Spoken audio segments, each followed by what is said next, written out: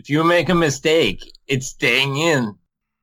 Once in a great while, I'll correct it, but it's pretty rare. Usually I just, if I can edit it out, I will, but I don't usually do drop-ins once in a while. Because whenever I do a drop-in, like someone like Slurmo will be like, so it doesn't match up. The tone of your voice or something is a little off there. Yeah, I mean, considering our audio quality is pretty garbage to begin with, I'm always impressed with that. This show is not for the easily offended, so if you are easily offended, go listen to something else.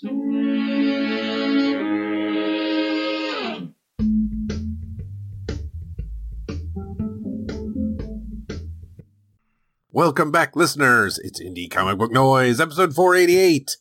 Here we are in the bloom of fall. Wait, does fall bloom? Well, anyways, it's the Indie Comic Book Noise crew coming at you. And it's our standard, typical allotment, as has been happening of late.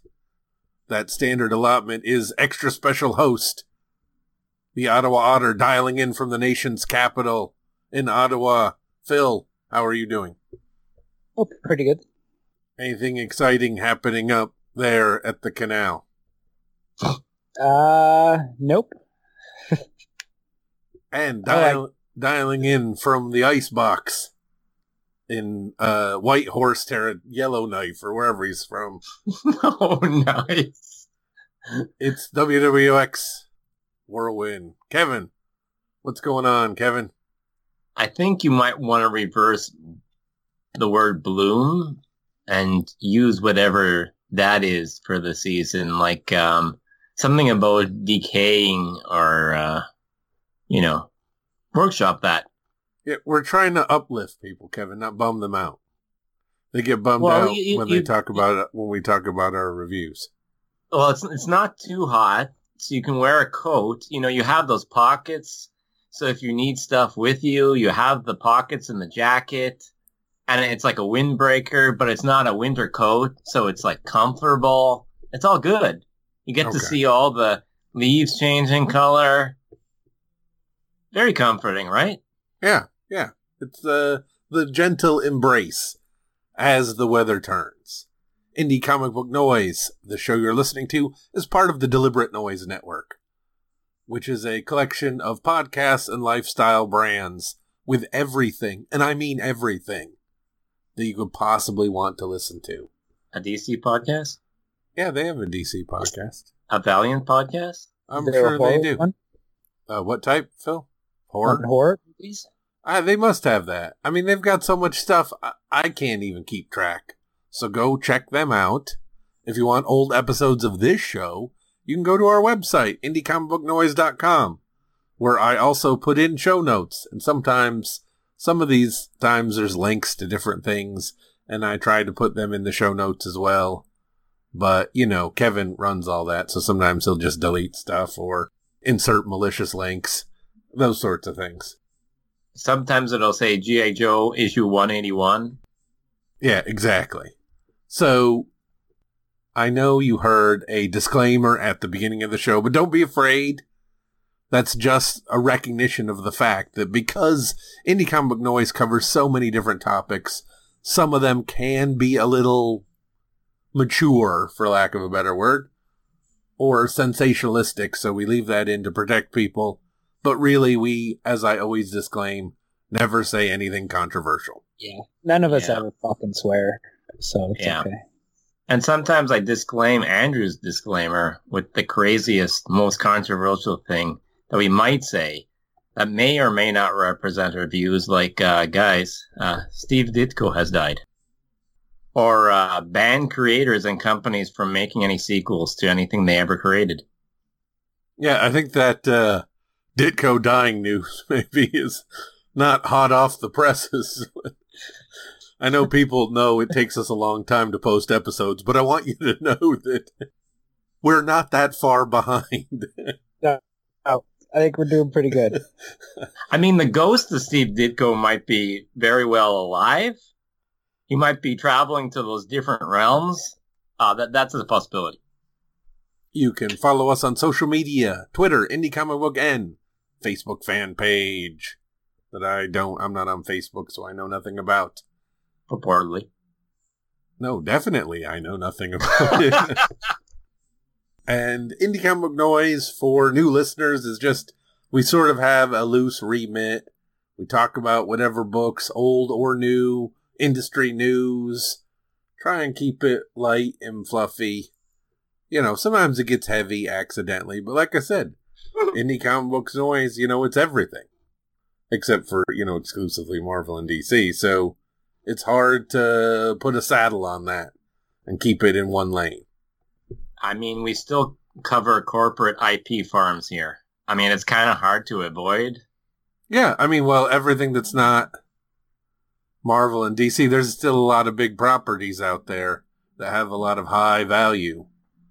Mm-hmm. Still a lot of franchises, still a lot of everything. Yeah. Unless you're making like that stapled zine with 5 copies in your basement, you're probably in that category.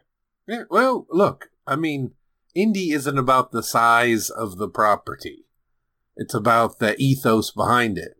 I mean, not to date the show, but Kevin, as you informed me on Twitter today, Todd McFarlane's a billionaire. So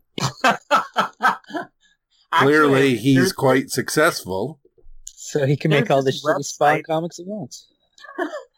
I mean, he will be after he puts all these new Spawnverse books out. But there's this website that seems like it's not at all credible, but you can literally type up anyone's name and net worth, and it'll tell you their net worth. So it's hilarious. Just do it for fun sometimes. So I just typed in Todd McFarlane, and it said 300 million. Whoa, that's a lot of Spawn toys, and a lot of Spawn comics. But I think I am going to not comment on Spawn this episode. I'm still on the Spawn train, Phil. That counts as commenting on Spawn, what we just did. Oh, but, you know, we're not talking about the comic books. We have to start next episode. But I am still there about number 2 of something. King Spawn, whatever number 2 just came out.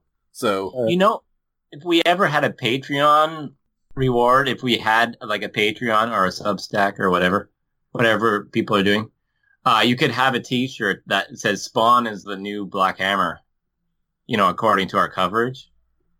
I was going to make that comment, actually. Yeah, except people want Spawn. You're one of us, Andrew. You're one of us. They got people sitting on boxes of just Spawn comics, Kevin. Built a throne out of them. I'll tell you right now, I didn't pick up issue 2 of King Spawn. They lost Phil already. But, oh, good point. Kevin, you had a good point. Phil, did it sell out and you weren't able to find it? Nope, that's not the reason. I couldn't believe there were a lot of copies at the store. I was, again, you know, just assuming I got there early before, you know, because I assume it's when school lets out. And that's when all the 13 and 14-year-olds line up to buy multiple copies of the Spawn comics. But I'm still keeping up on series, boys. Still reading Fight Girls. Still reading Dynamite I haven't tried that yet. Is that one I have to try, Fight Girls? Do you like Frank Joe? No, okay. No, that's right. I remember that one. I do have the first issue, but yeah, I never got anything beyond that. Yeah, and Phil, I bought the new issue of Vinyl, number 4. So I'm still on that. And, but you don't have 1 or 2 yet.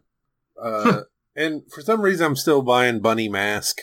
Not quite sure why. That I'm surprised about. That I don't get. I guess I understand that it's a bunny character and you'll buy anything that's a bunny. So I'm guessing that's why you're doing this. Yeah, also, you know, it's not going to run. What is it going to be? 4 issues, 5 issues? So I'm like, why not? I feel like it's a mini, yeah. You know, you're already in it to this far. Might as well go. Yeah, it just seems like an odd pick for you.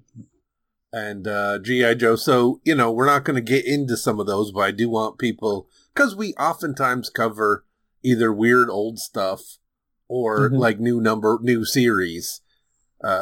Dear listeners, we do, you know, keep up with stuff and read like ongoing things. It's just, and sometimes we do updates, but, you know, we are still reading these things, although it's harder and harder sometimes to find long running. I think that was some of the excitement too with me jumping on the train. It was like, oh, maybe I'll really get into it and start buying like the next 200 issues or something. And it'll be like my signature thing. But that is not very likely unless there's a big change coming up. But, I do.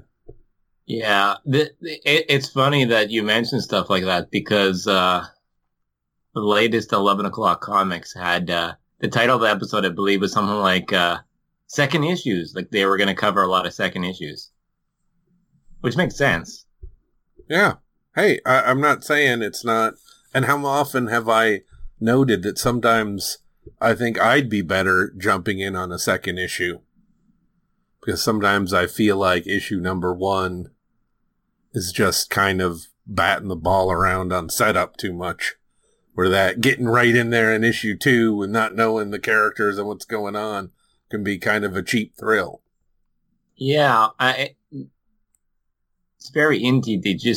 I guess it was all indie all the time. With any publisher, you would just jump in at whatever number was available. Oh, and I was able to secure on eBay the Gru versus Conan, but I had to get it from Canada. Wow. So is it you, Kevin? I cannot confirm or deny. Yeah. Oh, sure. Don't cut me any break or anything. But I'll be curious how it all works out. I wonder if they're Canadian editions or not. I don't know. You get a Canadian price variant or something? Yeah, maybe. I mean, they have comics up there, don't they? Or is it all just Michael DeForge and Captain Canuck? I don't know if you said it correctly. I keep on thinking of Steve's pronunciation. Kipton? I don't know. I don't know which word. I'm not Michael DeForge. Is it Michelle DeForge or whatever? All right, we're getting silly and off topic. All right, Who has a book for us? I have a book, but I was looking through the latest previews just briefly, and it looks like Cobra is collecting 2 arcs in one trade paperback. Like, you know, they did only 6 issues at Image in the single issues, and then he went to self-publishing issues again. Mm-hmm. It's like, it looks like they're both combined into like the next trade paperback. So it was interesting. I never went beyond the first trade paperback, but it's one I always wanted the rest of because it was pretty cool. Yeah. What would you say? He's got, maybe 30 issues or something of that, Kevin, if you had to ballpark it, all told from his own start and then moving over and then back to his own? 40? It's at least 40. Wow. Better than I thought. Yeah. I mean, I knew it'd been going...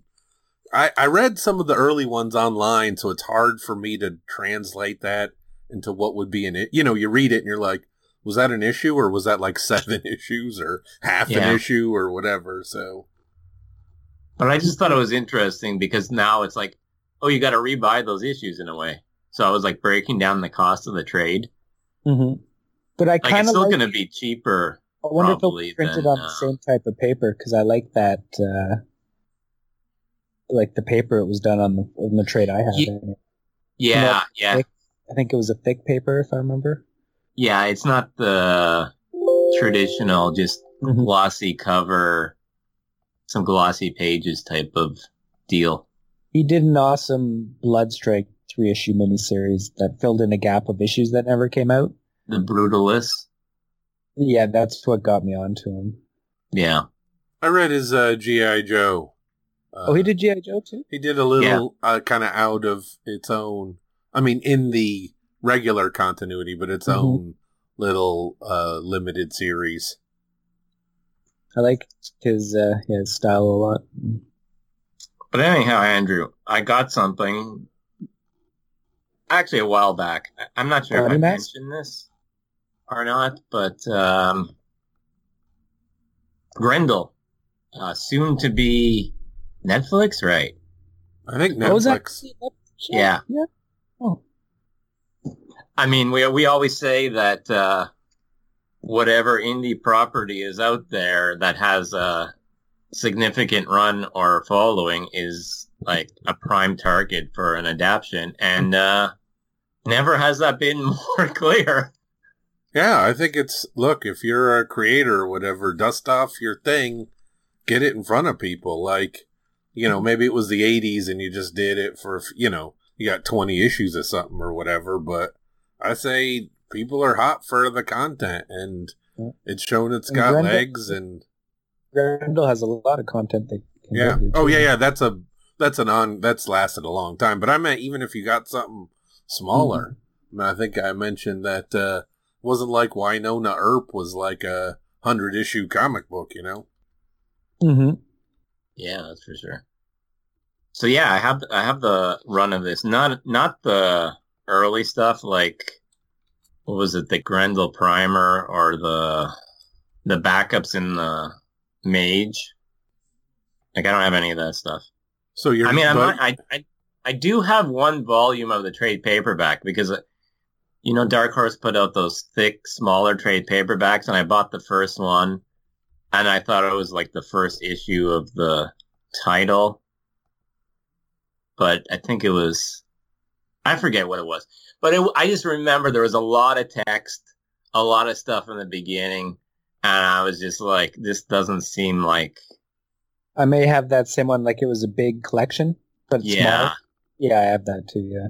Like it's out of order, but depending upon what you think is the order, right? The order the creator wants it released in, the order of the continuity or the publishing order. But I think I was expecting like the first issue of this book, which isn't really the first issue. But anyhow. That's all right. I'm sure you can convince some poor sap at the next show you sell at that it is the first appearance. I mean, it isn't a dollar book. Especially with that news, it is not a dollar book. Every issue Kevin has is the character's first appearance, strangely enough. We don't know how that happened, but... Nope. I mean, break out that Capital City Distributors catalog for the real first appearance that predates the comic. I mean, that's the first appearance. I've seen some of that going on in the last week again. I mean, it's a perennial topic, pretty much. Yeah, why not? Hey, it was in the, Heroes World previews guide. So... Oh, yeah. So I'm going to say Comico, because I think Slurmo brought it up before, an ad where they say they're the comic book company. And yeah, I definitely noticed in here again how they called themselves like the comic company. So I'm thinking Comico, Comic Company. I can probably see that. What I'm going to go with. I think for us old people, in the air at the time was the Coleco video game system.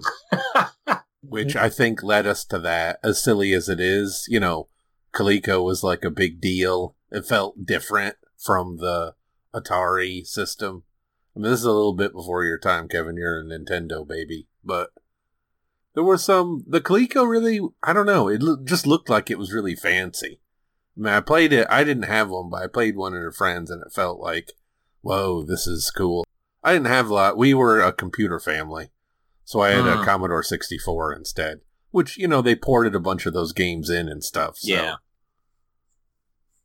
But anyways. It's a fascinating history. Yes. Yeah. Fascinating. Let's get back to on topic. Literally, I've listened to hours of podcasts on the Atari and all those different things in the 80s, and literally.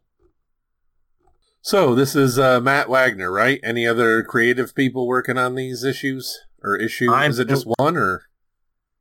Yeah, this is issue 1. I mean, I have issue 2 right here, but I didn't get around to it. I thought issue 1, that's pretty good. I laughed kind of at the cover. I think he's about to do more too soon. Yeah, it's like Grendel hasn't concluded. Like, stories are still coming out, and since there's multiple Grendels, like. Yeah, I used to like the future ones. Yeah. Well, that's what's weird about this cover. Like, it does have the character in full costume on the cover. Like, this is Christine Spar. But then they have, like, a spaceship car, like a flying car, but, like, that's not really a thing in the issue. Like, it's it seems pretty like very much like New York, except when you see like an occasional like weird thing. Like everything seems normal and outdated and analog. I mean, I guess it's kind of like Batman the animated series from the early 90s where like there's that the retro sensibility, but then you'll see something that doesn't match up exactly. So you might have a flying car, or they'll make a reference to some micro disc or something, but everything seems fairly old-ish. And it's like 80s, so I don't know what that feeling was in the 80s. Yeah. Well, you know, if they didn't all have cell phones, Kevin, we all had cell phones in the 80s. People don't talk about it because we don't want people to be jealous. But yeah, we had all that stuff. We had smartphones, everything, but they kind of didn't get cool. So the technology dropped off about 90 or 91, and then they waited to roll it back out again. So that's how you can tell a comic was really made in the 80s. One of my favorite scenes from Batman Beyond is when someone takes out their cell phone, and it's this big rocking thing that they put up to their ear. And I'm like, this is the future. But they still have like this massive cell phone. I mean, cell phones have gotten bigger again. Like they got incredibly small. And then I guess at some point people are like, this isn't great. So then they became bigger again. So in the future, they become really big again. Well, they also have those cars that look like they're from the 40s and they're all firing old-timey machine guns. Yeah, I love that mishmash aesthetic of like no real time, but a retro time, yet futuristic tech. Yeah, that's a perfect milieu. Because you know what? I don't want a realistic Like, Batman is not realistic. Like, some rich guy dressed up and beating people up is not interesting. But Batman is interesting because he lives in this fantasy world. Yes. So, it's kind of funny on the cover. It says parental guidance suggested. Not recommended, not demanded. Just, suggested. Well, they can't really, I don't think there's any enforcement mechanism. Like, they're not going to make comic book stores and newsstands ID people. No, but usually if something has a rating, they just have the rating, and then you can do whatever you want with that. But I just say, hey, maybe you're not old enough for this, so just take that into account. So yeah, this is, I guess this is the first story, I believe, with this character, with Spar. I believe, anyways. Like, I tried to read the little intro that Wagner has here, and then there's, like, a little extra intro in here. Is that the one they're adapting, or you don't know? I heard the news, but I don't really read I just wait till it comes out. Like, I don't follow, like, who's cast and what's going on. Yeah, I might be mistaken, but I think it was Hunter Rose that they are doing. Okay. But I'm like, they can do an anthology, like, at any moment. Oh, yeah. If it's successful, like, that's spin-offs and all that. But I just didn't know if you're like, yeah, this is the one, kids. Yeah, so, like, they show the costume on the cover, which is kind of, like, spoilery of the last page, which is also the first time you see her in costume. Spoilery. Kevin, they gotta get people buy the comic. This wasn't the age where everyone's reading previews all the time and checking the internet. I mean, we had smartphones, but we didn't have the World Wide Web to check all Bleeding Cools and your comics journal websites. No, didn't you go on ARPANET and look up when the latest Comico comics were coming out? Well, they did have a pretty good webpage, I gotta say. When did this thing come out? 86 or something? Yeah, 86. So you were, it was all text-based. Yeah, well, you could do graphics with the ASCII characters that were pretty impressive. This is true. You were on those news groups at the university, right? And you're like, well, when am I getting my next issue? Well, a little bit before my time at uni, but yeah, the engineering school was right next door. So I was somewhat familiar, and I took some computer classes. But back then, computer classes were learning BASIC on a simple machine that had, like, no hard drive, no nothing. I mean, the C64 was not the computing machine you may have heard on your podcast, Kevin. Almost the same thing as nowadays, where people are Fortran and all those things are still kicking around. Hey, I took Fortran in college. Even then, I was like, I don't think this is the future.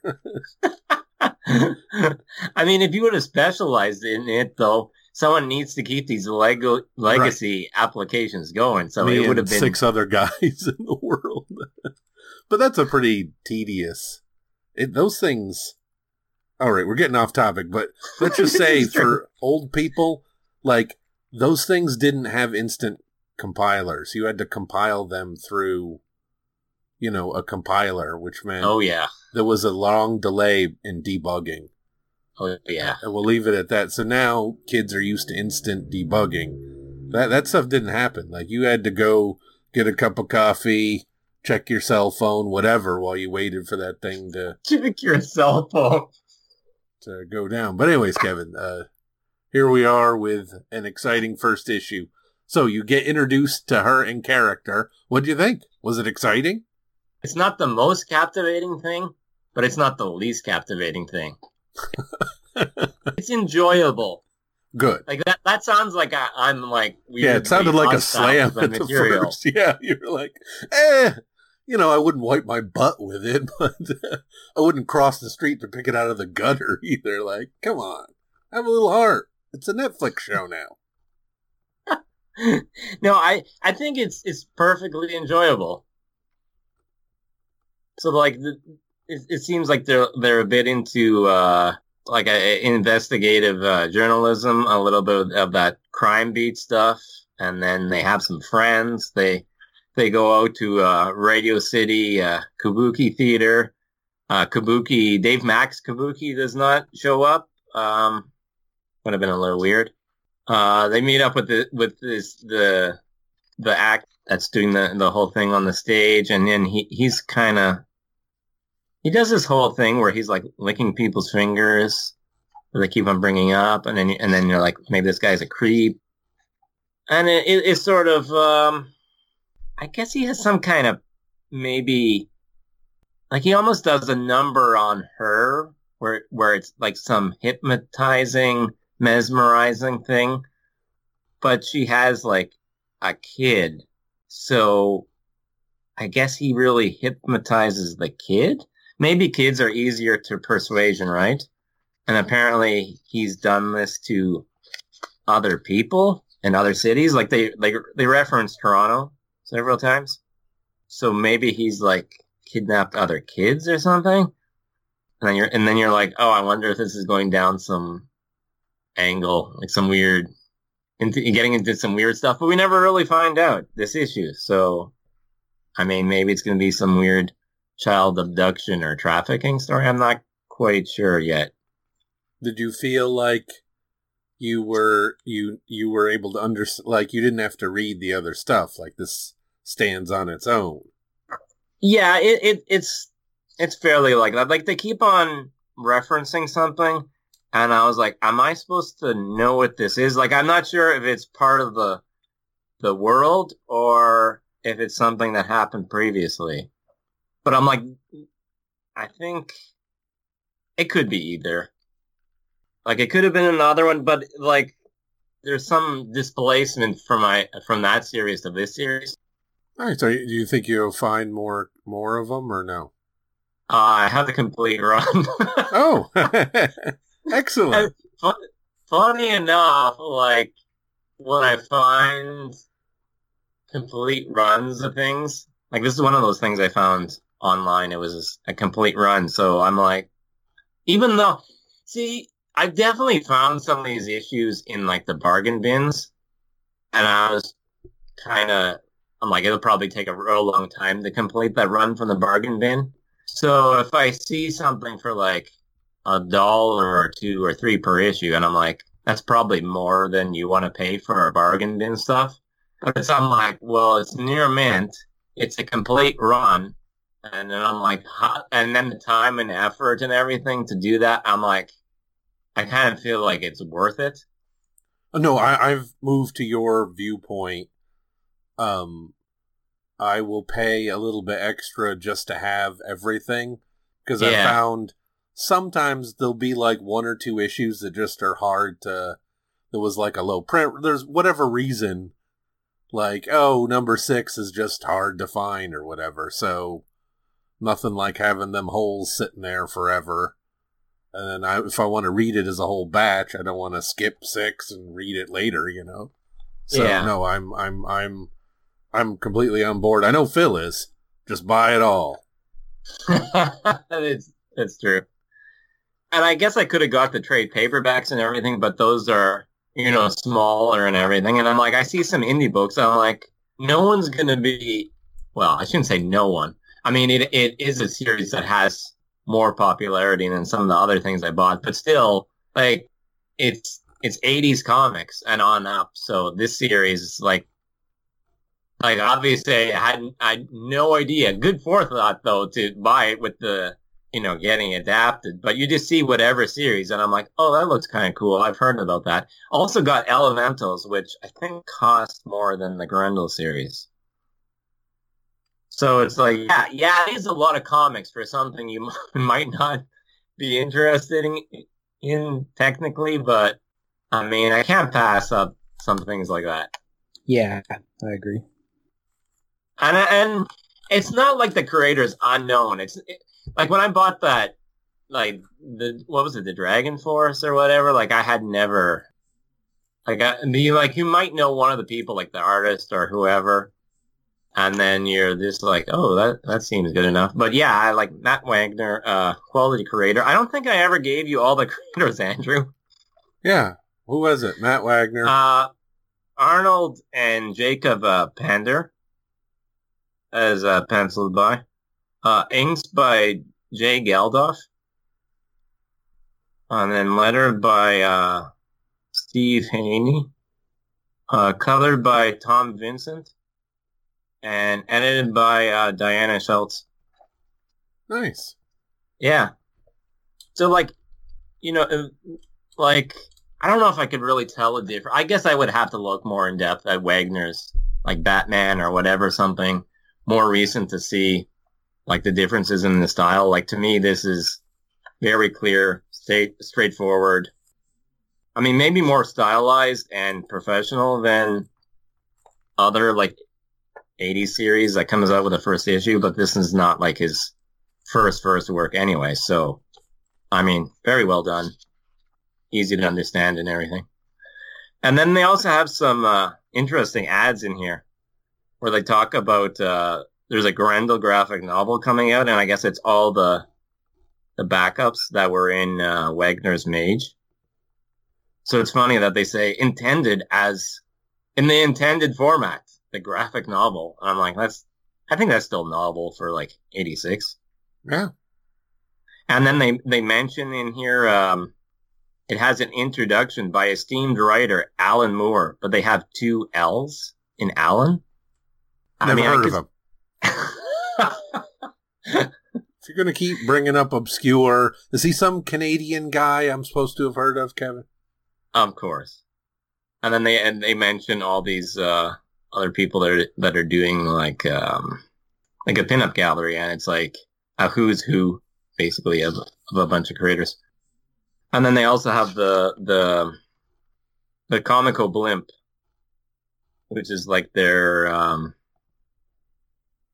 editorial publisher page to tell you what's coming out and everything. And then they go into this whole thing, which I thought was pretty interesting. Like, sometimes I don't look at this stuff or I just skim through it, but this one I was actually pretty interested in because they go into this thing about how they were distributing through comic shops and now they're able to get onto the newsstand through Capital Distribution. So that was kind of an interesting historical thing. And then they say something like 3,000 odd comic book specialty stores in North America in 1986. And I'm like, wow, it's already the 3,000 type of thing. I mean, that must balloon to, I don't even know what the number would be. And then they have someone writing in with a letter. I think it was from originally from Comic Buyer's Guide. And it's funny, they say the industry's weekly newspaper. And then he talks about reading comics for over 25 years. So then, of course, I'm like 86. I like worked it back, and I'm like, that is insane. Yeah. And about how he would go down to the newsstand and buy his comics. And then, there was comic book specialty stores, but, he likes going to the same place, buy the comics. And then he saw that Comico stuff was now on the newsstand. And I was just like, that is so crazy. Kevin, I like these little... I hate to break it to you, but you've been reading historical insight. You've been reading comics for over 25 years. You know that, right? Yeah, but it's weird. Like, we did the thing, right? Like, if you're thinking of like 1961 to 1986, like that blows my mind. I can't even. Like, I guess if you do like 1990 or whatever year you want to do to like something in modern time, like it's totally different. But I don't know if is it enough difference from a 61 to an 86? Like 86 is like the greatest year in comics, and in 61 is it unreal? Like, I don't know if we have that weird timey-wimey thing, but I don't know. It's just, that is weird. Hey, I think as a guy who's trying to read 90s comics now, they're pretty different from the comics today, Kevin. I mean, they are, yeah. But I feel like that's pretty crazy if you're like, everything totally changed. I mean, I guess everything totally changed now too, but I mean, comics are, I don't know. I just don't have the perspective. I'm like, how can you, like, you have to put yourself into that thing, but it's like it's something you can never see completely from the outside. Like, it feels like there's less of a jump from 90s comics to like modern era comics. Yes. I don't know. That 90s was a different time.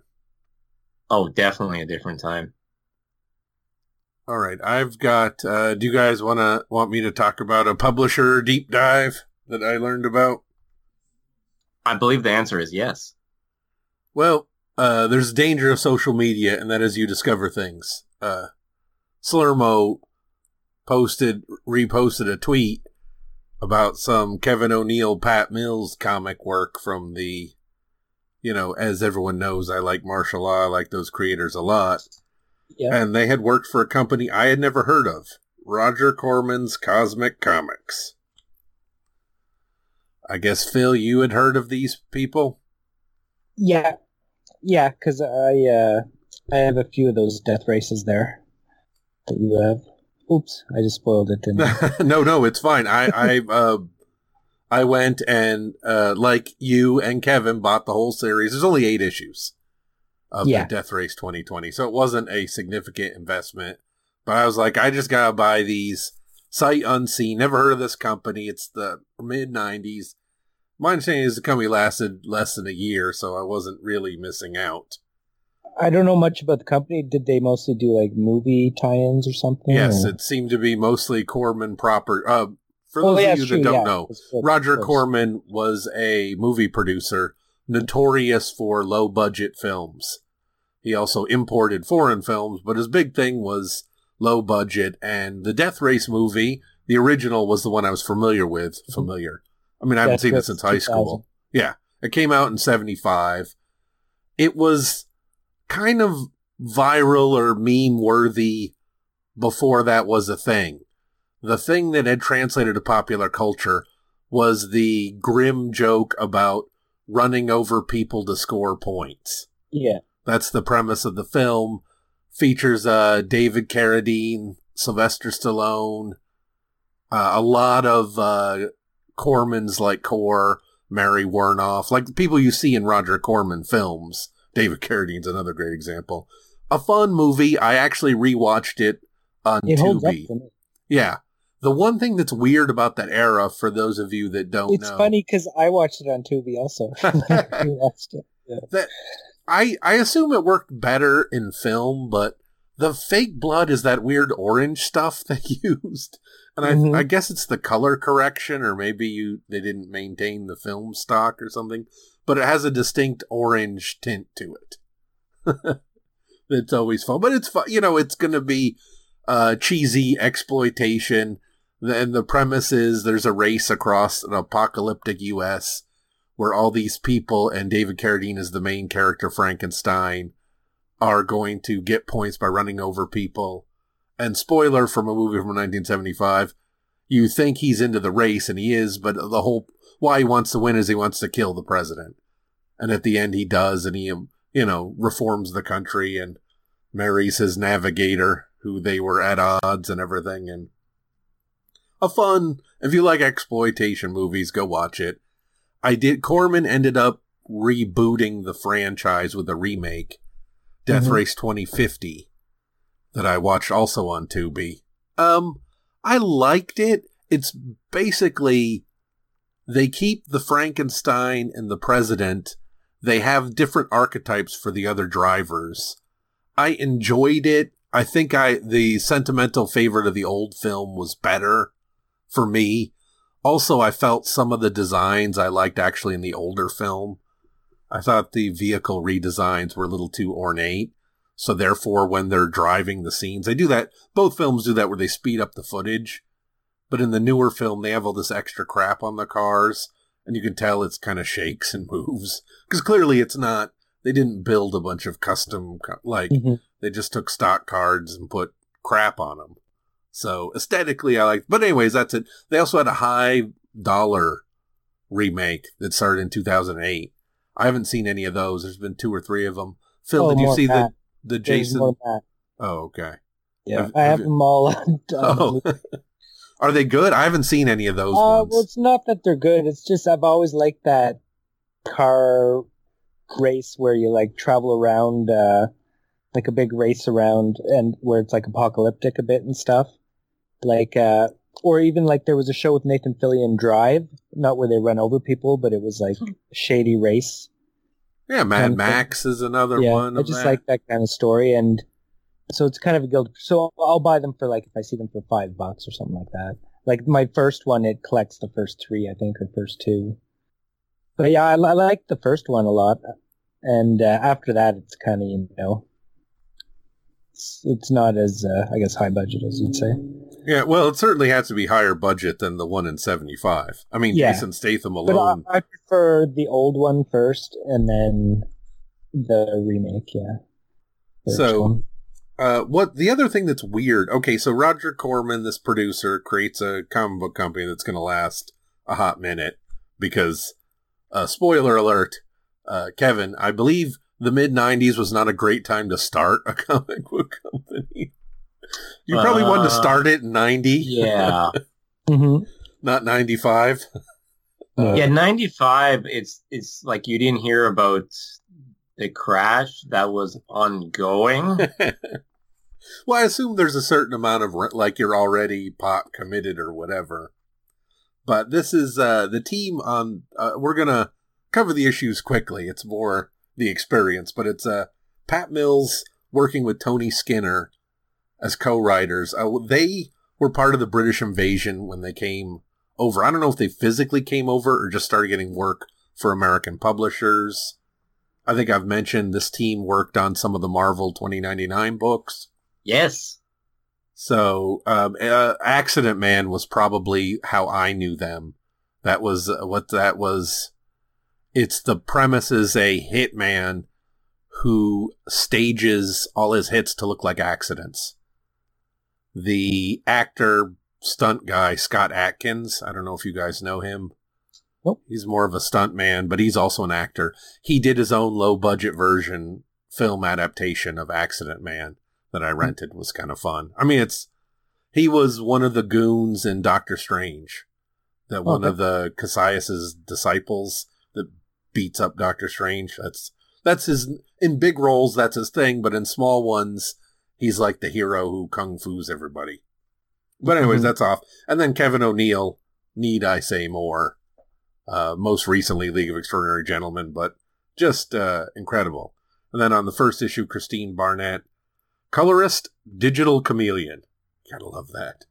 One of the gimmicks was they also had a one-page strip with rotating artists about celebrity fatal car crashes.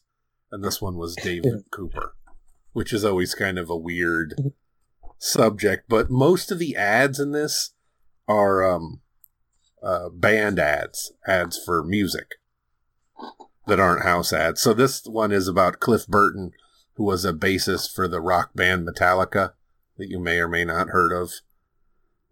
Just as they were exploding on the scene, they had been part of the metal scene, but as they were in the process, before they crossed over to more mainstream, they had a bass player who died, and technically it was a bus accident, but we'll let it sit in celebrity car crash corner. I mean, I think for the first one, that's weird that you would choose something that's clearly not a car accident, but a bus accident. But that sort of pedantry is why you come to the show. For the archivist of today, the problem, for some weird reason, we lost Comic Book DB. I think Kevin attacked the site or something. I don't know why. But it makes finding older comics hard. I mean, there is 7 degrees of separation in that situation. Yeah, we know you were spamming them with those denial of service attacks, Kevin, so you could bring them down, so you would be the repository of all knowledge. But part of my issue in researching these is now I'm forced to use the comic book seller websites, My Comic Shop, Mile High Comics, and all that. Really? As a way to kind of backdoor. Now, they don't often have these issues, but they'll usually have a record of them. So I was like, so I looked up Roger Corman's Cosmic Comics. And for some weird reason, 2 of the titles that there are house ads for, under both sites, are under the publisher Cosmic Comics. So Burial of the Rats, which is a Bram Stoker's one with Jerry Prosser, Francisco Solano, Lopez, and Val Merrick, and a Little Shop of Horrors comic. The Welcome to the Little Shop of Horrors, both, if you look at those sites, are under publisher Cosmic Comics. If you look under publisher Roger Corman's Cosmic Comics, you will find Death Race 2000, Caged Heat 3000. I've never seen that one. I don't think that film was streaming. I couldn't find it. Obviously, that's a continuation of the classic women's prison exploitation film, Caged Heat. That's why I haven't seen any of those movies. Oh, really? You should at least check out some. Like, it's a whole... I mean, the genre is quite repetitive, but you should at least familiarize yourself with one of the entrees into the women in prison films. Phil. Yeah. I always figured they were pretty, just softcore. Pretty porn. Some of them are, and some... Well, there is loads of nudity. There's more just a weird vibe to them about these, badass women that got to get out of jail and done wrong by men. And, yeah, it just... I don't want to... I don't know. I think they're kind of funny, and it's just something to try. I doubt you'll be into it, but, it's 90 minutes, and any of them. There are millions of these things. Doesn't even have to be the Caged Heat. If there's some actor or director you like, I would say. I've never even heard of the Caged Heat, and usually I know a lot of that stuff. Oh, yeah, that's a big one. But there's a whole, women, Ilsa, She-Wolf of the SS, I think, is related. I know that one. Yeah, that's the same kind of, women in jail sort of thing. And, so Caged Heat 3000, I was looking around. Maybe I don't think it ever made it to streaming. I think it was direct to video and was such a turkey that no one, not even Amazon, they pull up VHSs, but I can't find it streaming. Because I feel like Tubi is the kind of thing that they get a lot of those movies, right? They have a Full Moon section. I could see them getting a Corbin section at one point, Yeah, I wonder if he just has... my concern is with those older movies, I just wonder if the rights are a little confusing. Where now, if you're making some knockoff exploit, you're thinking streaming from the get-go. Yeah. But back then, I don't know how it works. But anyways, I feel like a lot of those movies are pretty cheap. That's why you see them on Tubi and stuff. Channels But I often wonder if they're a little bit nervous about. Turns out somebody bought the rights to it back in '92, or you know what I mean, that sort of thing. But I guess they'll just take it down if there is a problem. But yeah, I could not find Kate. But the other comic that is under the Roger Corman Cosmic Comics publisher is Rock and Roll High School. They had 2 issues of that. Rock. And I don't know if you guys have ever seen Rock and Roll High School, but No, I'm surprised that's even a Corbin film. yeah, it's the Ramones. It's another silly kind of. So kids. it had rock instead of rock and roll. Yeah. But again, another sentimental favorite, I was liked Rock and Roll High School. So some of those, I might keep my little eyes out and eBay out. The problem is, the Cage Heat ones seem pretty readily available. There are 3 issues. There's only 2 of the Rock and Roll High School. And same with the Burial and the Little Shop of Horrors one you can pick up. Mm-hmm. But the Rock and Roll High School seems the most interesting outside of Death Race 2000. But that's all I could find. I'd like to get the Little Shop one. Under all of those bands, under all those different publishers. It's just weird that they're under 2 different publishing names, even though I can't tell any. Well, the other ones must be just a line, no? Like it would be Corbin's line in that publisher. But there are still like Cosmic I don't know. It's a weird thing that maybe there's some tax reason or what. But it was frustrating because I thought those other 2 comics didn't exist because everywhere I was looking under that publisher, it just showed 3 titles versus 2. But anyways, just so you guys know, if you want to get those are the only 5 I'm aware of. Somebody on eBay currently is trying to sell a promo pack which claims to have some unpublished issues. Yeah. I don't know if that's true or not. I'm not willing to risk several $100s to find out. So it's several $100s. Yeah. I think the asking price is $500 with make an offer price, and I'm like, yeah, I'm not. Thanks. I'm curious about the unpublished work, but I also don't know. I'd pay like $40 maybe. So why this is particularly weird for me is the martial law character is very similar. Frankenstein is in black leather with like this eagle crest and like red, white, and blue, and he fires a ton of guns. So like this is just like a martial law, like except for the veneer, it's like a post-apocalyptic veneer, which was somewhat martial law. It's just missing the superhero element. Although those people with weird, they're kind of superheroes. Costumes, personalities. So it's kind of like that in a way, I'm not really sure Skinner and Mills watched the original movie. I think they might have just gotten the log line that it's like a big race and that's it. So it starts with Frankenstein is president, and he's outlawed the race, but various factions want the race reinstalled. But I do like that he has Road Force One instead of Air Force One. His vehicle is like a 10-story tall tank. And, it's the usual violent drive around. He's going to come around and get in this. The series ends on a cliffhanger. So if that's going to be a problem, I'm glad I got these. I love it. What I didn't realize when I bought it is, the first 3 issues, I'm loving it. Issue 4. And the creative change, eh? Yes, issue 4. Didn't quite realize the cover. I'm like, that's not Kevin O'Neill. It's Trevor Goring and Dan Schaefer take over. Not familiar with Trevor Goring. That's why for me it was, I remember, I think like in the first 3 issues, and then after that it was like I don't have them all though, but. I Googled Trevor Goring, and he's like a fine artist. And he works a lot in Canada. And then I realized it was the wrong Trevor Goring. Yeah. But isn't that weird? Like 2 artists. One was a comic book guy, and the other was a fine artist. And this is no knock on Mr. Goring or Schaefer. It's just hard to, like you're grooving with Kevin O'Neill. And well, that's the reason you got it too, right? Yeah. For those creators. But they spent some money. Issue 5 has a cover by Stan and Vince, who are an art team. They now do like their own kind of movie posters of different films, so you can see them. So it's not like they didn't bring in people like some of the guest covers. And then what killed me also was 8 brought Kevin O'Neill back, but just for the cover. Oh, okay.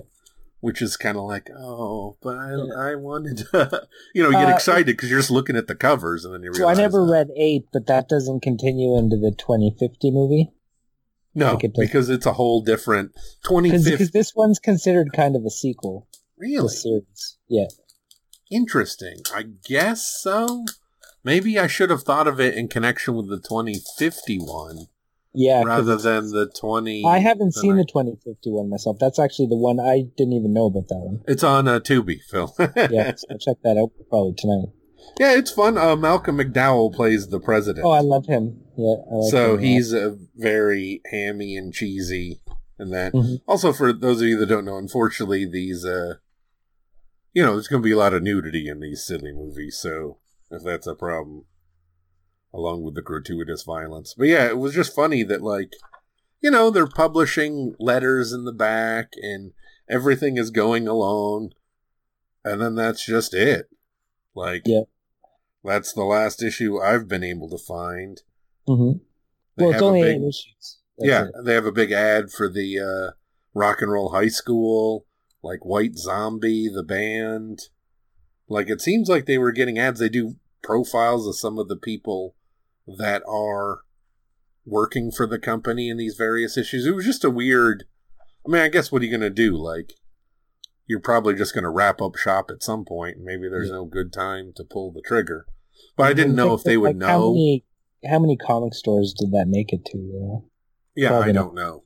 And especially, I really don't know about those ads. I mean, it just seems weird to have... music ads, yeah. Yeah, White Zombie, like... That wouldn't appeal to me at all, seeing ads like that back then. And the Cage Heat 3000 ad, ask for this in November at your local video store. I'm like, yeah, if it's not even streaming, it's not good. But the Cage Heat 3000 book, those issues are around. I'll probably pick it up at some point. Mm-hmm. It seems they also feature soundtracks you can buy at this. And it seems like they got, reasonable creators. I just think the market in 95 or 94, or whenever they put this together, was not sustainable for this, which is a shame. I don't know where the rights are or whatever.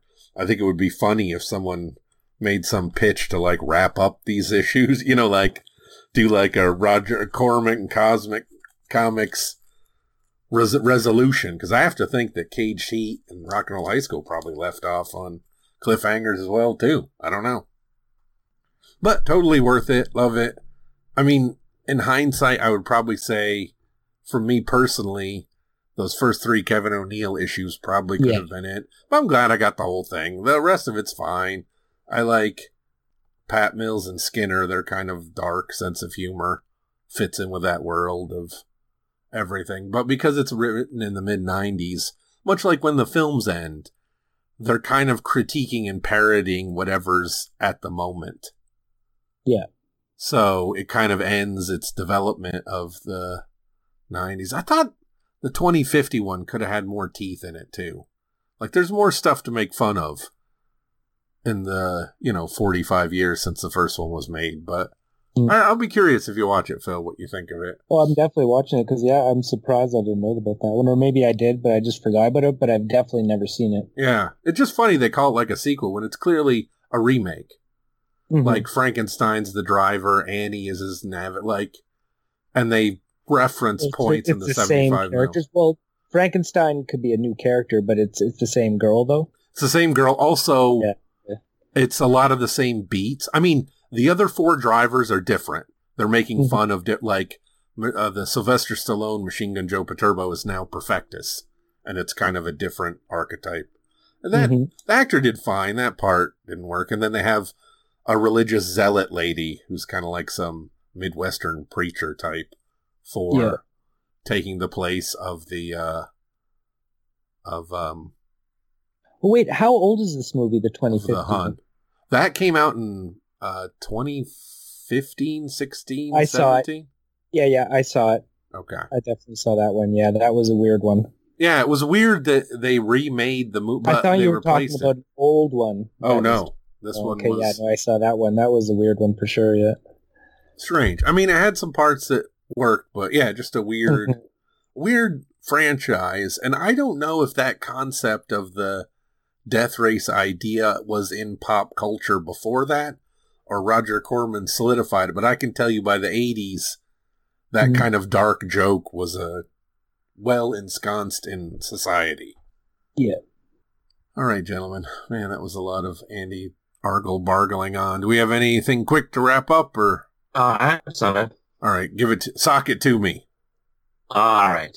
I have something called Echolands by from Image Comics by J.H. Williams III. Isn't? Oh yeah, W. Hayden Blackman, Dave Stewart, and Todd Klein. So this is quite the package. It's like a sideways comic. Like the staple is on the top, and it's like a heavy Like paper those old stock Fantastic glossy Four cover, issues. and it's like it's. I know this keeps on coming up, but yeah, there's a lot of a text block here, I guess you could say, but it's funny the way it's used because it's like the first page is basically like an entire series. So while it might be like a text block, it's like the origin, like what happens in an entire series, and then there's like maybe thought balloons or just lots of information and all these different images like intersecting together. And like you get that one page and then it's like it goes into like maybe to the beginning, we could say. Because they say, but things weren't always that way. So it's funny that like that could be like maybe the last image of the series will be our title character here, who they call the Red, is facing off against this elongated man. So maybe that will be like the last issue. Who knows? We'll see. But yeah, after that, it's like this non-stop, like crazy type of chase, I guess partial heist, absolute bonkers world. It's kind of hard to describe. Needless to say, J.H. Williams' art is always worth the price of admission on its own. Like he puts all this work into incorporating all the different panels and different layouts and different styles. Because you'll have like, there's a point where they get like the character is with someone else with a giant axe on their back. They get trapped in an alleyway and they're like, oh, this wasn't here before. And he says, what do you mean this wasn't here before? Like this place changes like every few days type of thing. So sometimes there's just tons of people and stuff crammed into this place. And if you look closely, it looks like Frankenstein is like talking to a vampire. And then behind that, you see like some guy like out of Dick Tracy. And like some of these guys are like in black and white, or they'll be like done in a different art style from a different time period. Like there'll be like some super photo referenced guy from like 2007 walking side by side with someone drawn like they're from some comic book from 1953. Like it's wild. That sounds very cool. I like when things are mixed up like that. Yeah, so like there's not a whole lot of story yet, but there's a lot of action, a lot of visual stuff going on, and a lot of mystery. Because you always feel like you're in some crazy realm. You're like floating off, trying to get your head straight, and you never really get that moment where you know exactly what's going on. And then, like, I guess you could say these guys that have, like, these giant arrows are maybe Nazis? Like, I'm not 100% sure. But then they have these guns that make a thwip sound, but they also make a bzzzt, and then, like, a web comes out. It's very all over the place. But totally keeps your attention the entire time. I mean, the only thing I could... Maybe not the only thing, but like you remember how Ruse was still from CrossGen was still a traditional comic, but every page was like a double page. It was a splash page, but it wasn't like it was a splash. I only read with the lots of Marvel. panels. I only read the Marvel reboot of it. Okay. Yeah, that wasn't exciting. I mean, I don't think any of those cross-gen, second-gen books were ever captured the magic of the original series. Definitely not. Yeah. But this is, it's sort of like that, except the comic is sideways. And some of these are, like, some of the sequences are just Marvel used crazier. to do that in, I think, the 90s. Because there was a Fantastic Four issue I have, and then X-Force and Spider-Man had some sideways issues when they crossed over. Yeah, I know like that. Marvel at one point they tried to say it was like Marvel Vision or something. So yeah, this red character, I guess, has some kind of, like, they have a red hood and like a red cape, and I guess they have some kind of powers that possibly this police force or whoever is concerned about, so that when they use their powers, sometimes like everything in the area of their ability will just turn black and white. So very interesting. I'm very much on board for seeing where all this goes. And then there's a little bit of extra stuff in the back where there's like a little interview with like a character and another little bonus comic strip, and then a little bit from the creators, and also a massive playlist of what J.H. Williams III was listening to while they were drawing this chapter of this story. Most of which I don't know who all these people are. So, lots of David Bowie. Is this a limited series, do you know, or like meant to be an ongoing? I'm not 100% sure.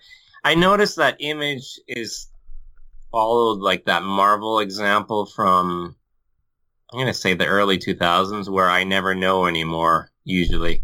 I kind of wonder if some of that is the creator doing it, because I think there's still people that say like issue 1 of 15 or whatever, and it's like, you can almost say that was an ongoing series that ran 15 months rather than a 15 issue limited series.